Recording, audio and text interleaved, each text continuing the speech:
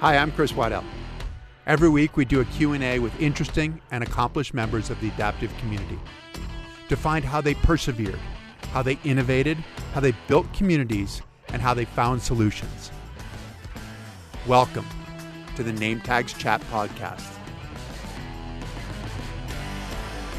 All right, welcome to the Name Tags Chat podcast, where we talk with interesting and accomplished members of the adaptive community. Today, we're in for a treat. We're talking with George Cincinnatus, a silver and bronze medalist at the Paralympics, four-time Paralympian, overall, second overall in the World Cup. One time was the highest that he ever finished, second in the Super G as well. World Cup winner. George, thank you for joining us. Thanks, Chris. Thanks for having me. And you know what? George is actually joining us a couple of days after rotator cuff surgery. So George, thank you for bearing through the pain and coming to talk to us. Hopefully we'll distract you from the pain a little bit. Yeah, that's a blessing right there, Chris. Thank you. So George, when did you got started early at skiing, and why did you get started? I mean, like, your father's from Greece, right? How did you get started skiing? How did this end up working out? Why? You know, I don't remember if it was my dad or my mom, but, one of the two got me started. I was young, 2 years old. And it was just something that we did as a family, and we just kept going and going and going on weekends. And, it was a blessing in disguise, because it brought me to the U.S. ski team, where I met you and, all the other great people that are in the small community. And, it changed my life substantially. But, it's a fun exercising. It's freedom. And, anybody out there that does it is going to tell you the same thing. There's nobody to tell you what to do. You do how you want, you ski how you ski, and that's how it is. And was it just skiing, or was it part of rehab? Because part of, like, you have a condition called dystonia that is sort of like, I always thought of it as kind of like cerebral palsy, right? Where you have some spasticity, some imbalance. Was the thought of just the family skis and that's what you're going to do? Or was the thought that this was going to be partially rehab? It didn't kick in till I was 11 years old. So it wasn't a part of my life until I went away to summer camp one day, and I woke up and I had muscle spasms, and I didn't say anything because I figured, you know what, I'm a kid, I'm out here playing, maybe I fell down, maybe I pulled something, and I didn't mention a thing, just thinking that it's going to go away, it's going to go away, it's going to go away. And it didn't. And my parents noticed it, and they thought it was going to go away. And I was taking the doctors and, masseuses and acupuncture and all kinds of therapists, all kinds of therapy, and to try to figure out what was going on. And, it took several years before we got it diagnosed. But I was able to ski even though I had trouble walking. So I can remember being on the able-bodied ski team when I was in high school and being on crutches. And my coach brought my skis to me, and I gave him my crutches, and I skied away. And at the end of the day, I got my crutches back, and he got my skis. So, so it was worse then. It kind of in high school together, Right. So that's weird. So you went from being a completely normal kid to all of a sudden overnight, like, having this spasticity. Nobody knew what was going on. And then it sounds like it was worse when you were in high school than it was when I knew you, because you never used crutches. When I knew you, you had a bit of a swagger to your step and stuff like that. But so it was worse when you were in high school? Yeah. They were introducing me to different medications and stuff, So I went away to boarding school where, they figured maybe that it'd be less stress, less impact, and not being around my parents all the time and hearing arguing or any of that, just a different environment away from all the family stress. And I started a new medication at that time as well. So, I can't say that it was just one thing and not the other. But I think it gave me time to figure things out, maybe, and focus on school and not focus on, my parents and how they're dealing with my disability, and letting that new medication work. And here I am today. No more crutches. You know that. I've walked into opening and closing ceremonies with you several times, and it's a great feeling not having to have any aids to do that with. How did they figure out how did they finally come to the diagnosis? Oh man, so many testing was going on. I spent weeks at a time in the hospital, spinal taps, blood tests, going to see specialists. It was like getting drugged to, it was like racing the World Cup, man. Except you didn't know what doctor you're going to see or what event it was going to be. You went from doctor to doctor, like venue to venue, and you don't know if this one's going to stick you or this one's going to probe you or this one's going to tell you do this, do that. And, it was just extensive. And, I had to be mentally ready for that because I wanted to figure out what this was. And I wanted to see myself improve, and I wanted to see my lifestyle get better, or figure out a way to solidify things and keep it at one level if I couldn't get any better, just to make sure I didn't get any worse. And, just how to keep things how they were, and to find out a way to live with that and not let it get to me. And I think that was the biggest step to overcome, especially when, you're not even a teenager yet. Did you at some point think that it might all just be in your head? Like nobody had any answers, it sounds like, early on. Are you thinking, am I just imagining this, or was it relief? When they told me about it, it was a total shocker, because they say that it's hereditary, and they did, a family analysis of your family history, and they didn't find anybody with any symptoms or anything. So for me to be the only one, and for it to be such slim pickings, we really couldn't point a finger, But I was just like, hey, man, I'm still alive. I'm kicking, I'm breathing every day, and I'm not going to let this affect my life. What was their diagnosis? Did they tell you, like, this is what you need to expect, or? You know what? I was told that it was going to get worse. I was going to end up eventually in a wheelchair for life. And that just was not acceptable. I'm not saying that being in a wheelchair is not. Look at you. You're in one. You've made it, great accomplishments. But I just didn't want to see myself go from walking to in a wheelchair and being there and saying, I can't stop this, or there's nothing that I can do. You know what I'm saying? Yeah. So I went down the avenue of, what if I get my muscles stronger? Would that enhance my strength so that my muscles will overcome my muscle spasms? So I started hitting the gym. And why not have stronger muscles than, they can't get as much spasticity. And I think that really kickstarted being as mobile as I was. And I think that had a big thing to do with that, and not letting myself, stagnate or get worse. Does that make sense? It makes perfect sense. And was that your thought, or was that something that came from the doctors? How did you arrive? No, that was my thought. That was my thoughts totally. I kept hearing that it's going to get worse. It's going to get worse. Not it's going to get better. Don't worry about it. It's going to get better. Being dragged around, like I said, from doctor to doctor, to institute, to acupuncturists, to massage therapists, to chiropractors, and each person giving me their own feedback on what they think is going to happen, and how what they're doing is going to help. I didn't want to have that lifestyle of having to see a chiropractor or a masseuse or a whatever for the rest of my life. And we just went down the medicine road, I guess, if that's what you want to call it. Who And was your support at that time?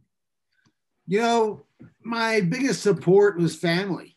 You know, my father was there for me 100% of the time. My mom was there for me as well. Um, and I mean, I had to support, I had to give myself support too, Yeah. because I mean, when my parents aren't there and I am, you know, what am I supposed to do? I'm a kid. I played games. I socialized. I didn't want to lose that. I didn't want to lose friends. But, you know, as everybody knows, though, kids are the meanest people in the world because they tease other people and they say things that they don't know that hurts other people until later in life. So I went through that whole thing of losing friends and being called names and, you know, the whole thing where back then, you know, sorry, it was a word, but it meant a lot. Um, but but to me, the biggest thing was just overcoming and finding out, and you know, just trying to get life to be as best as possible for myself. Was that something that helped with regard to the friends as well? Were your positive motion? You know, I've been a positive person all my life, and I even try to find positive things in a negative situation. Um, you know, call me stupid if you will, but that's your choice. But I think that, you know, when you think positively, you have a more positive outcome in life. And that's basically the road that I took. And has that been the case your whole life? Like from before the diagnosis, after the diagnosis, it's just who you No, are? I think it's definitely changed since the diagnosis because I don't know. Your mindset changes when you get it, when a disability sets in, and you know that you're going to have that for the rest of your life. So you have to adapt. And like they say, man, if it doesn't kill you, it makes you stronger. What role did skiing play for you? You said you skied on your high school team when you were still trying to figure out what was going on, what the right medication was. How did that work? You know, it took my mind to a different place. I didn't think about my disability. I didn't think of what's the next step. I just thought I get to go and do something that I enjoy, you know, and nobody can make fun of me because you can't. Everyone skis different, you know. There's not a right way to ski. There's not a, you know. So um and it took my mind away. It just brought me to a happy place. And it worked. I was just in this place where I didn't have to worry about people making fun of me or people staring at me or whatever. I had a place where I knew I was going to have fun. You knew you're going to have fun, but then there are those certain difficulties. Like, I mean, if you're having trouble getting around, sometimes you're worried about those things that can embarrass you, right? Like even just getting into the start or something like, or falling out of the start or these kinds of things. Chris, I've crashed in front of many, many people wearing US team gear, having yard sales with skis, boots, poles, helmets, goggles, flying, and guys going, he's on the US team. He's on the US team. Come on. A fall out of the start, a straddle, a gate. I mean, I was a kid. Who cares? When you're a kid, you don't think about that stuff. There's no money on the line. It's just fun. That's a great mindset. And the thing is, it's great for all the rest of us to remember that don't take yourself too seriously, right? Yeah, for sure. Just go have fun. You know, I've spoken at schools. And what I say to the parents is if your kid finds something that they really enjoy, even if it can be very financially, you know, difficult, especially like skiing. I mean, it's an expensive sport. Do your best to keep your kids in it because you don't know where it's going to take them. I didn't know where I was going to be. You know, I had always, when growing up in New York, I went to Lake Placid in 1980. I watched the Olympics, and I always watched it. And I told my dad, Dad, I'm going to go there one day. I'm going to go there one day. And it was just in my mindset. And, you know, if you want something bad enough and you work hard enough for it, you're going to get there. What did your dad say to you when you told him that you were going to the Olympics when you were a little kid? You know what? That was such a long time ago. I don't remember, but I can remember when I got that letter that said that I made the U.S. disabled ski team.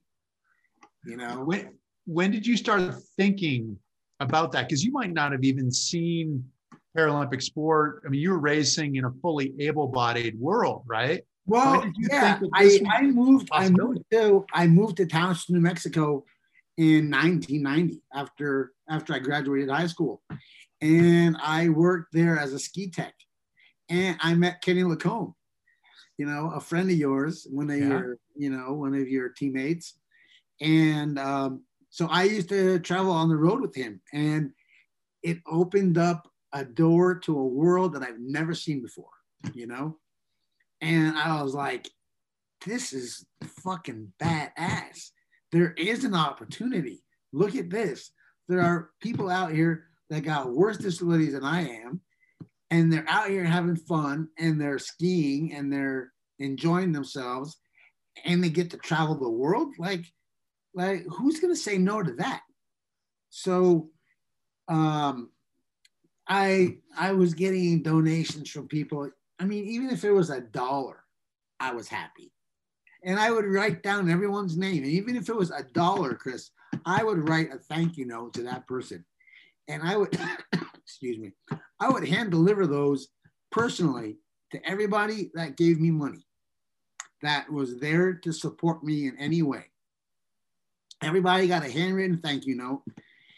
And, you know, it helped me gas money to get to races, race entry fees. I mean, I used to burn up my dad's credit cards on hotels. Dad, I just booked a hotel at Nationals for a week. And you know what he used to tell me? As long as you're not running downhill, I don't care. And then he's like, well, the races don't start till 4 days. Why are you going early? Oh, I'm going out there, test out the snow, you know, get some training in. Of course I was running downhill. My dad wasn't dumb, but you know what? He knew I loved it. So once I told him that I was running downhill, he didn't freak out too much because, you know, back then you could follow the, you know, all the places on the internet. It's not like today where you can only follow able-bodied, you know? So, but I just had that drive, and if there's a will, there's a way. You were really good at getting support, though. Was part of, because I remember seeing you with, you know, back when you were like with Alon and stuff like that. You had equipment. You had more equipment than anybody. I mean, to what do you attribute this? Is this the thank you notes? Did you have a gift of gab? How did you talk these people into supporting you? Was your dream? How did it happen? You know what? I used to, well, since I worked at a ski area, I used to meet the reps, and I would get a business card, and I worked at the rental shop. So we had demo skis, and I'd go and I would demo all the gear, you know, and then I signed up and I got onto that program to where, you know, you filled out the cards and it was put in skiing magazine and ski magazine. And it was, you know, the test things. I don't know if any of my things ever made it that far, but, you know, a please and a thank you goes a long way. And sending out resumes to every ski manufacturer that you can think of, and bindings and boots and follow-up phone calls and pictures sent and posters. You know what? You put the time in, you're going to find it. And somebody put their faith in me. And they're like, you know what? Let's give this kid a shot. I mean, after I won my 2 medals in Nagano, silver and a bronze, I was on K2 and I lost my sponsorship. And then I got home from work one night. This is back when Alan Bender was our coach. And there was a message on my phone, and it was Elan Skis. And we're like, we just heard that, you lost your ski sponsor. What do you need? How many pairs? And where do we send them? So word gets out, and maybe it was word of mouth. I don't know. Maybe I was just so persistent, and they were just like, everyone's look, find someone to sponsor this kid so we can leave me alone. That's a possibility. So he'll stop calling me, give him some stop skis. calling me, give this guy skis. We got skis. Just give it to him. He's not asking for money. Give him the skis. Just give him what he needs. And I mean, for you and I to ask somebody for 8 pairs of skis a year is really not a lot. If you look at the Ale Body World Cup, they're probably sharing 250 pair of skis between 4 athletes.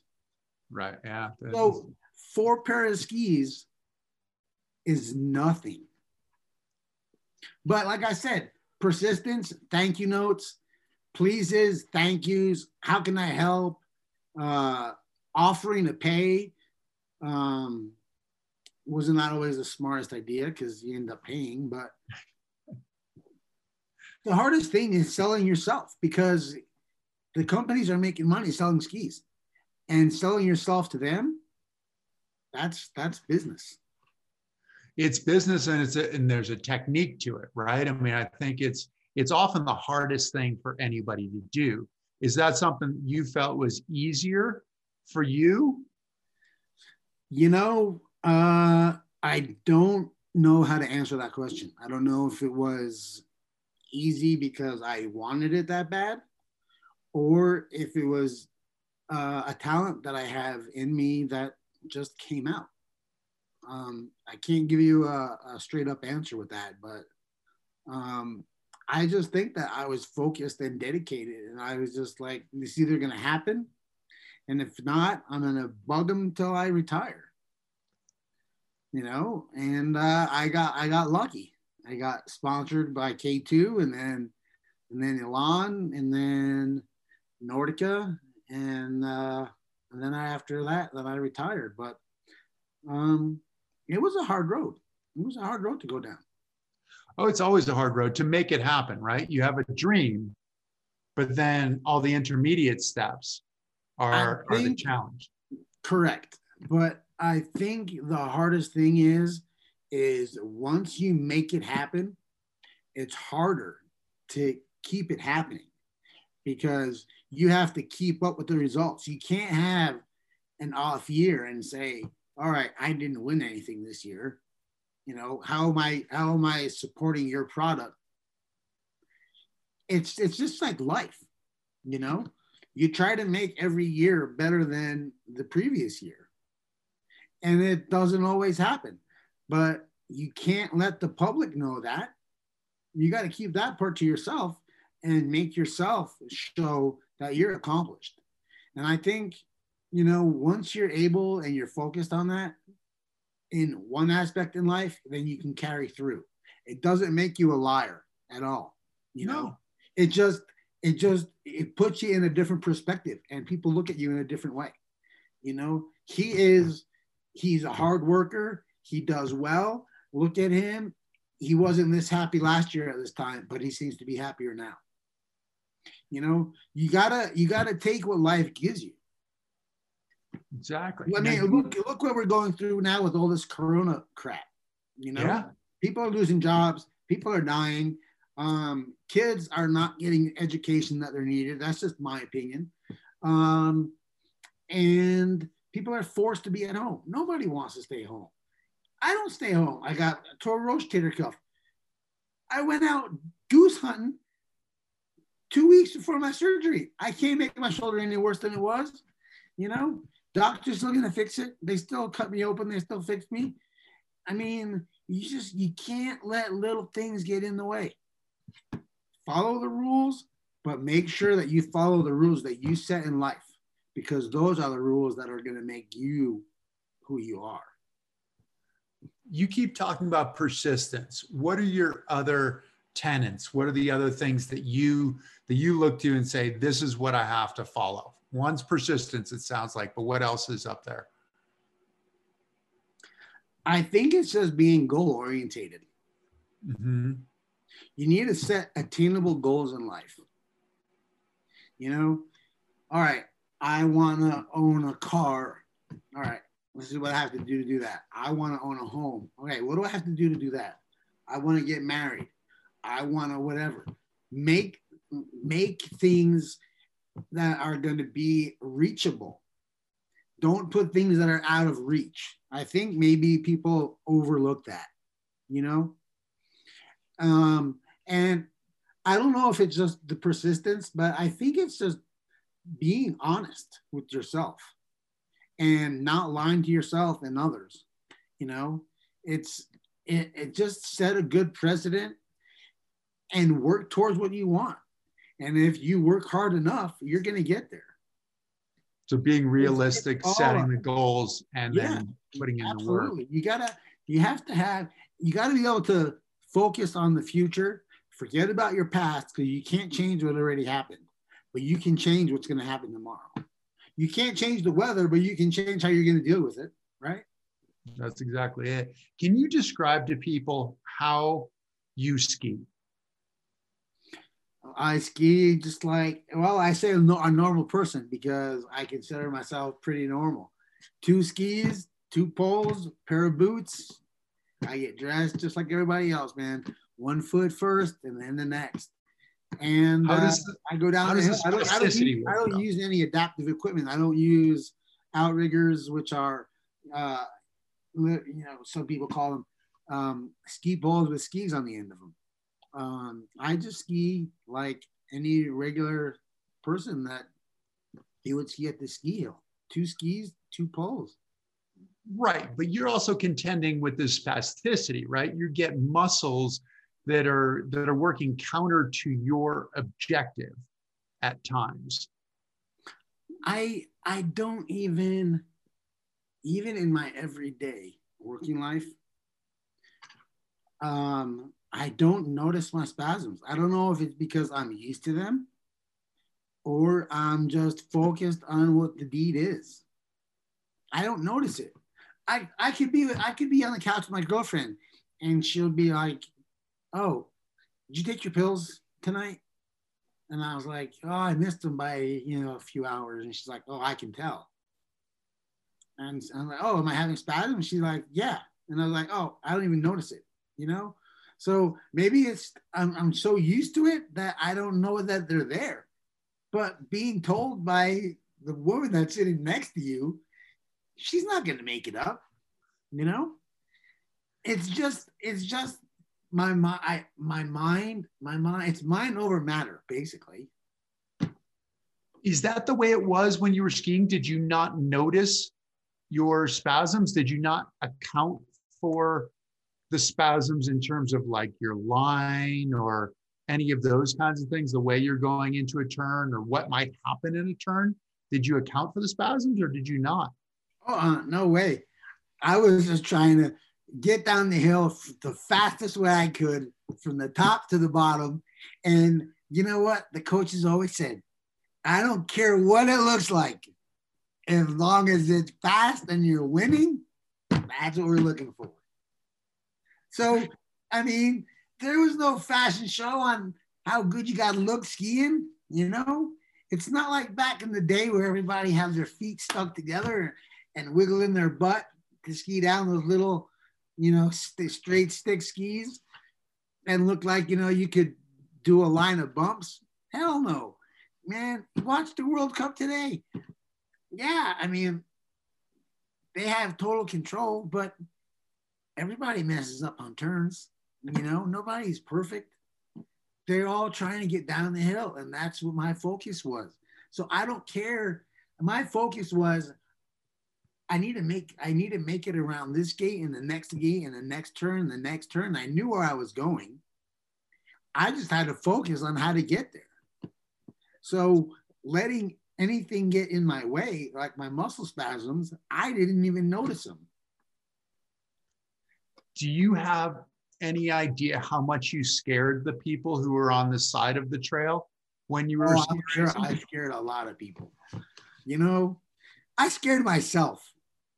I hope you scared yourself. It didn't sound like you I'm were sure scaring I yourself. scared you, and you were one of my teammates. You scared me, that's for sure. The biggest thing I remember, George, because obviously your father didn't want you to run downhill. You gravitated toward downhill and Super G, the fastest of the events. And what I always remember of you is that, you know, you're sort of spasming and you got things going all over the place, and you're approaching the bump in downhill.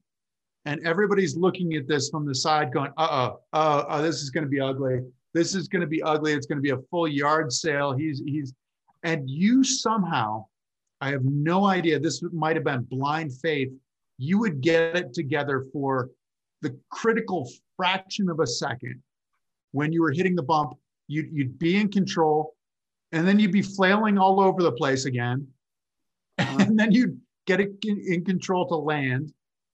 And then you'd be flailing all over. Like, percentage wise, you were probably in control like 1% of the time.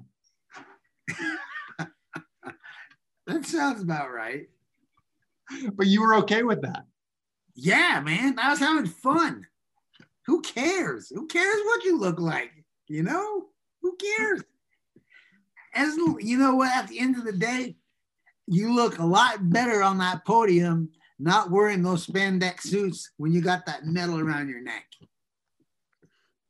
Was that the crowning moment for you when you were on the podium at the Paralympics? It was your first Paralympic Games in Nagano in '98. Yeah.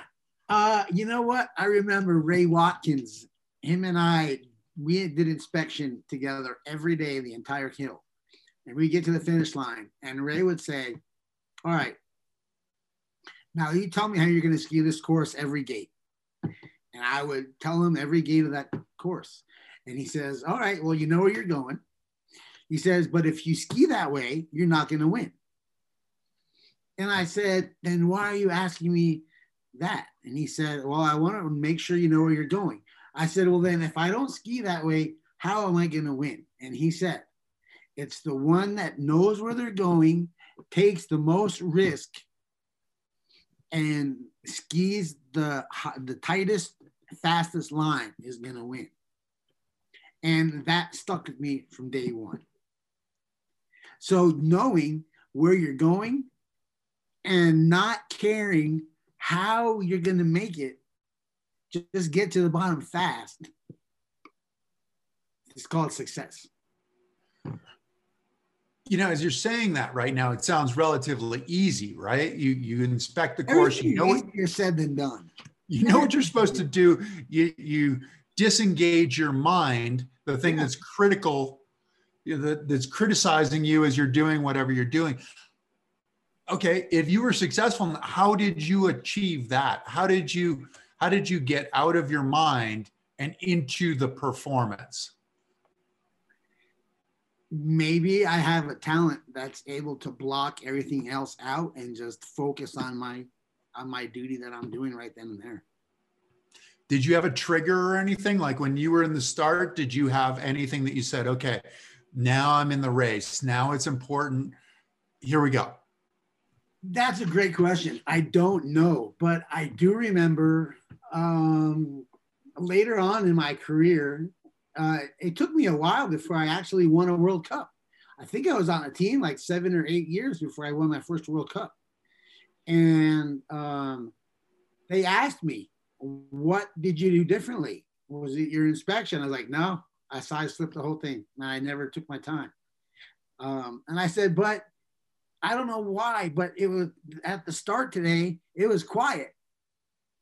And since that day, I could hear a snowflake land when I was in the start. And I was so used to, come on, Georgie, go, come on, kill it, you know, whatever. I only took course reports from certain people on the team. Sometimes I didn't take any. But after that first win, the start was always quiet, and I don't know if that was the hidden mistake. I don't know. I can't tell you, but I do remember that.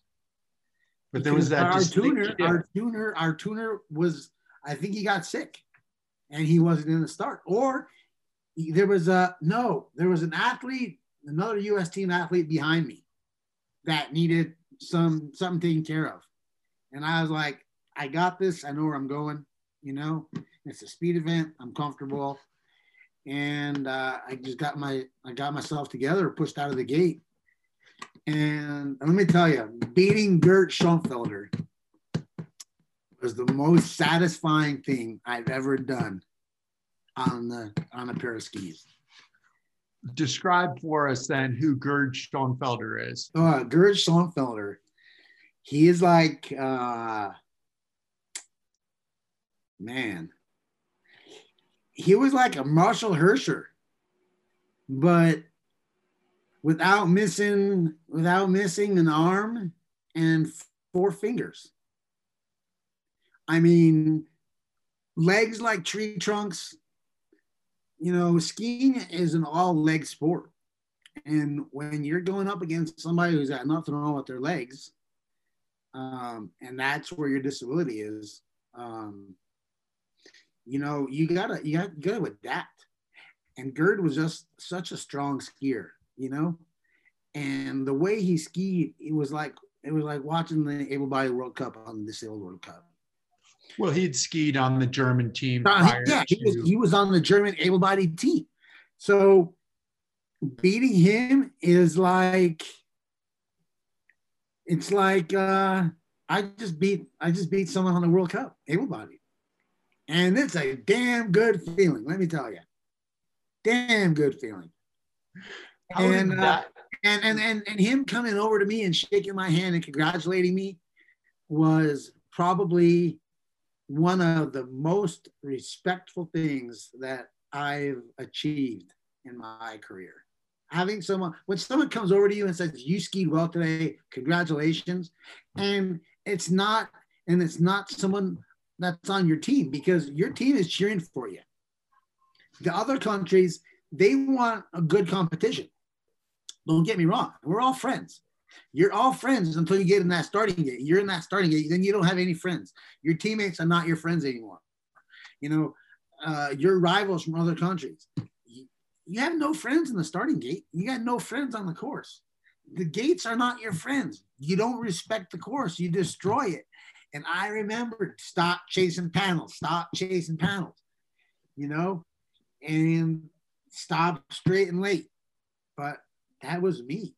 You can't change how I ski and what my effects were. It got me to the line where I needed to be at.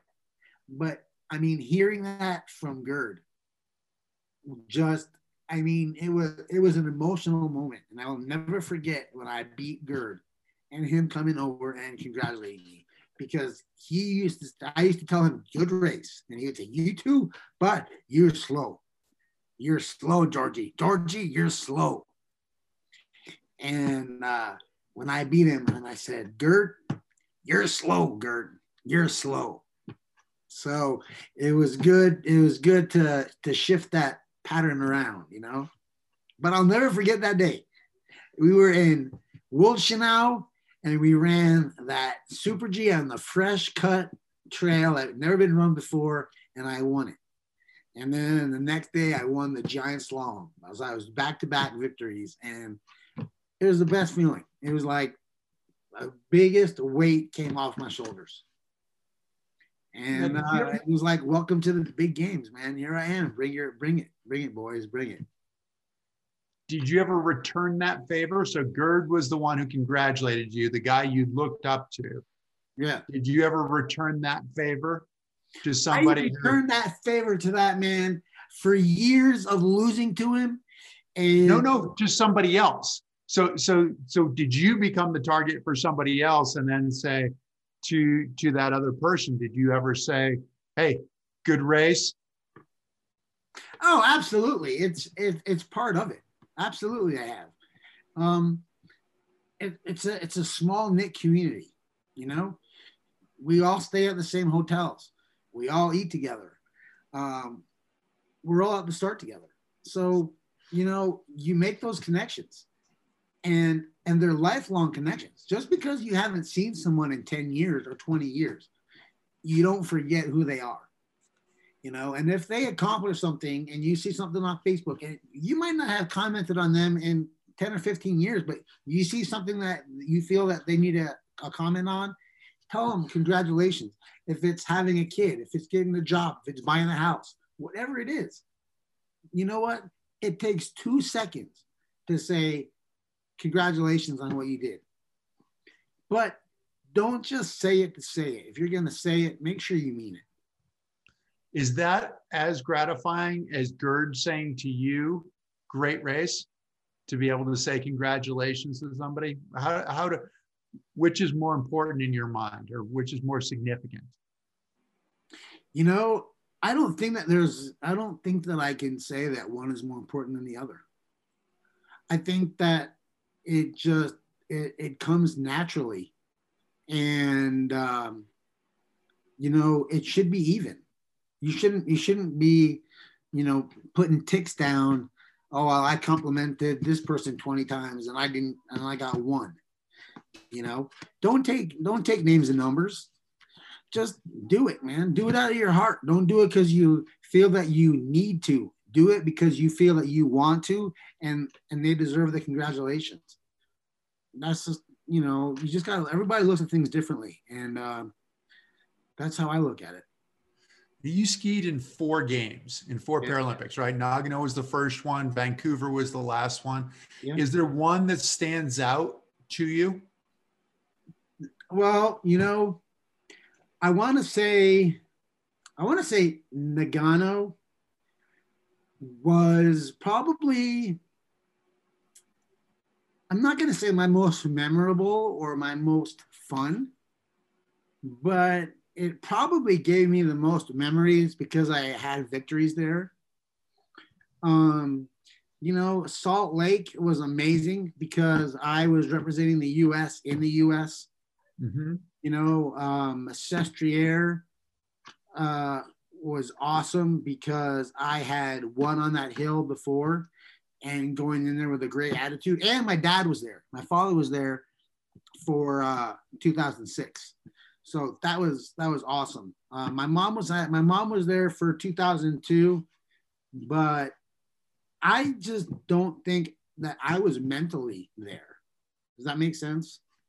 I mean, sure. I knew I was in great physical shape, but I didn't have the comfort that I did in Italy. I'd been on that. I won that on that hill in Italy, so it gave me maybe more confidence. And then Vancouver was fun. We had very inconsistent snow.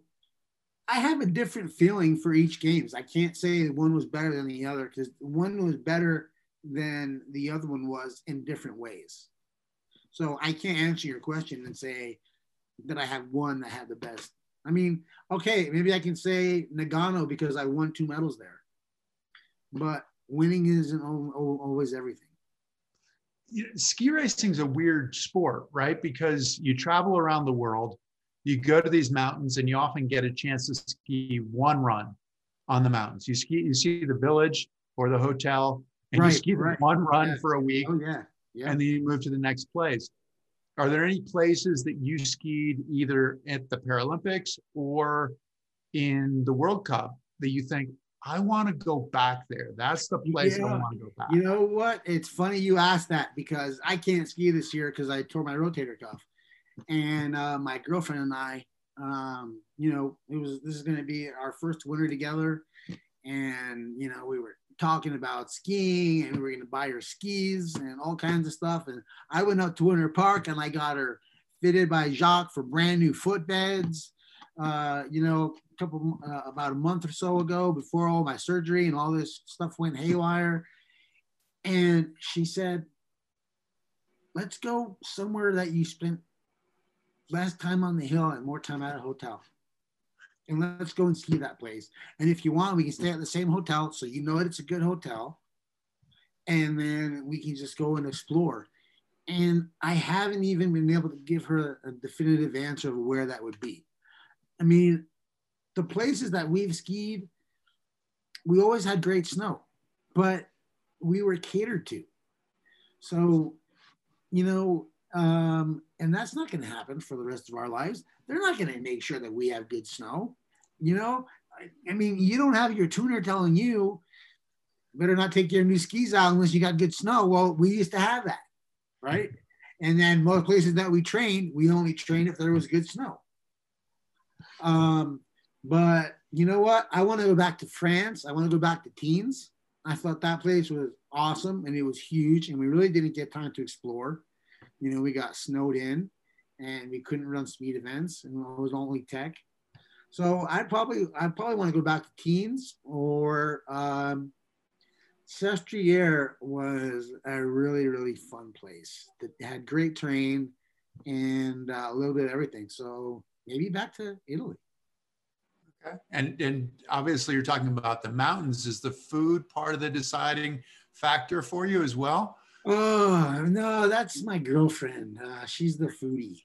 I'll eat anything, I remember guys on the team, they would bring food with them. I'm like, bro, it's food. You can eat food anywhere. It's going to taste different, but it's food. You're going to be fine.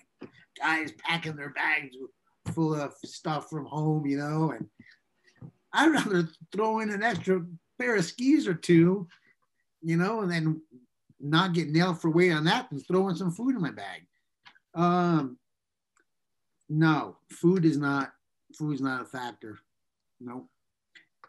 What was it like when you retired from skiing? Were you prepared to retire? Was it your choice? Was it the team's choice? You know what? A lot of it was mine. I was married at the time. When you're on the road and away from your loved ones, and back then, we never had internet at every hotel. There were times we would go for weeks without internet. And then, you know what? There's better equipment coming in, and there were kids that are training harder and moving up in the ranks. And you can only stay on the top for so long, and your body can only hold up so long before it starts to break down. I'm fortunate. I've never blown a knee out. I've blown everything else out, but not my knee. But you know what? I think 15 years of hardcore dedication, training, skiing, and it was time to move on. It was hard. Did you have a plan? Did you have a plan when you moved on? I don't have plans. I don't make plans. I go by the wing of it, just like every day. Only thing I had a plan was my surgery, and now, here I am. I'm on workman's comp, talking to you and getting paid. Hey. What do you do for work? I currently work at American Furniture Warehouse, and I unload the furniture trucks. I like physical work. It keeps me in shape, man. Gotta keep myself strong and keep those muscles strong and engaged. Well, you've done a variety of things, right? I mean, you were felling trees. You were a logger for a while, weren't you? Yeah. I hate the gym. Totally hate the gym. So I would try and find anything that I could do physical just to keep strong. And I love it outside. And one day I lived with Brad Washburn. I can remember this. And Beetle Kill was just coming out. And I was like, dude, we need to start cutting down some trees. It'd be awesome to get a chainsaw and just go knock some stuff down, and get paid for it. And it's physical work and everything. And it's a workout and it's fun. And we get to use power tools. I mean, come on. You gotta keep yourself active. You gotta keep your insides young.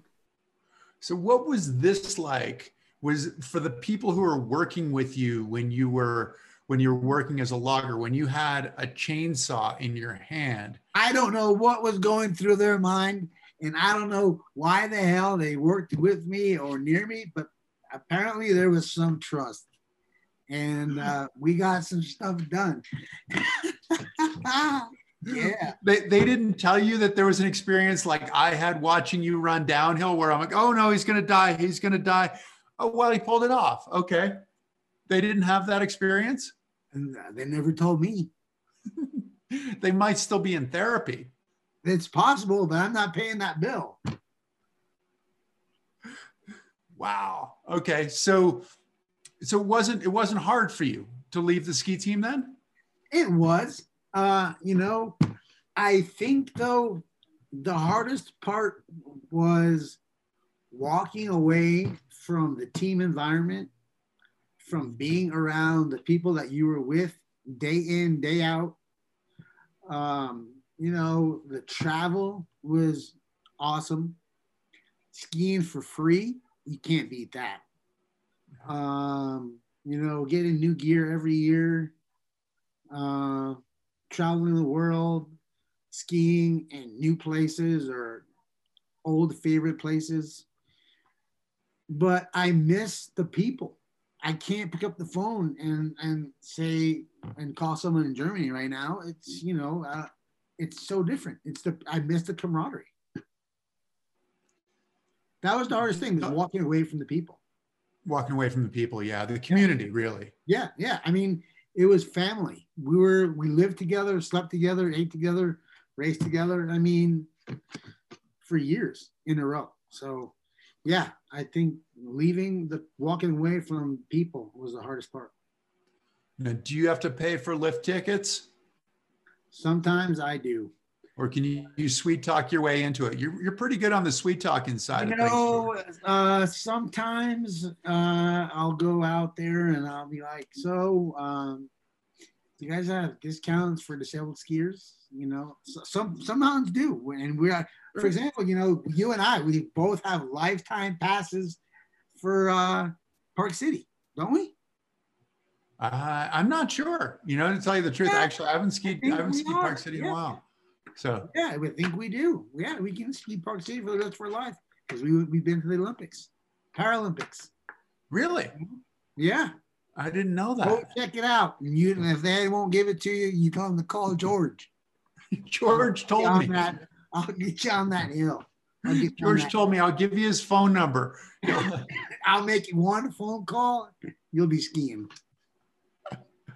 Oh, that is great. Now, you grew up in New York, yeah, but you are of Greek heritage as well, right? Yeah. Now, never any thought of skiing on the Greek team, I would imagine. I had that thought. You know what? I've met with the Greek Paralympic team while I was on the U.S. Paralympic team 3 times. They wanted me. I was there to sign the papers. I had a tuner that was ready to leave the team and go with me. I had it set. I knew who was going to tune my skis. I knew who was going to coach me. I knew where the money was coming from. I had everything down to the last, every T crossed, every I dotted. I had it down, man. And it came down to the fact that I didn't have my dual citizenship. I didn't have that Greek passport in hand at the time. And it's difficult when you haven't been to that country in so many years to apply for citizenship. Even though my father, for example, but my dad was born there. So, he has his birth certificate. And then he still has his American passport, but he has his green card. So they can't deny him that. So I guess I was denied because I didn't have that one piece of paper. And it's a dog-eat-dog world, And would you have preferred to race for Greece versus racing for the U.S.? I don't know because I didn't do it. I know that the caliber of training, I'm not sure that I could say it would have been worse because I would have still trained with those guys. I mean, I wouldn't have moved to Greece. I would have stayed in Colorado. I would have stayed with Winter Park. I would have stayed with MSCD. I would have still trained with Jardine and all the U.S. team boys every day. You know, my training wouldn't change. I think the only thing that would change would be my suit. You know what? You'd still have this guy in the start at every race, you know, and like you say, flailing down the hill 90 miles an hour, scaring people like I scared you, but that you can't take the drive away and the determination. You can't take that away. Doesn't matter what team you're on. Just like the other day, I was watching able-bodied slalom, and I said, "Hold on, there's a guy inspecting the second run wearing a Greek jacket." And my girlfriend looks and she says, "How do you know it's a Greek jacket?" And I said, "Well, you can't read Greek. I can't." And I looked at the start list, and there he was. And then the, it's not commentated anymore because there's nobody watching. But when this kid actually crossed the line and he finished the second run of slalom, that was probably like the best thing a Greek skier has ever done in the career of Greek skiing. The guy's name is AJ, and they call him AJ, the Greek American skier. Well, they would have said, "There's George, the Greek American racer." So is AJ Guinness, he raced he came up through the US team. Yep. And is now racing for Greece. And right. I think he was 11th in a slalom. It was first time a Greek skier had scored points, and first time a Greek skier ever scored points. That was just a few weeks ago. Because there's not a ton of skiing in Greece. It was awesome. Not a lot of skiing in Greece. No. There's a couple places, but I've never been. Hey, I was on the team 15 years and I had good snow. Why should I go to somewhere that didn't have snow? I mean, I've done it anyway, but I just didn't have a desire.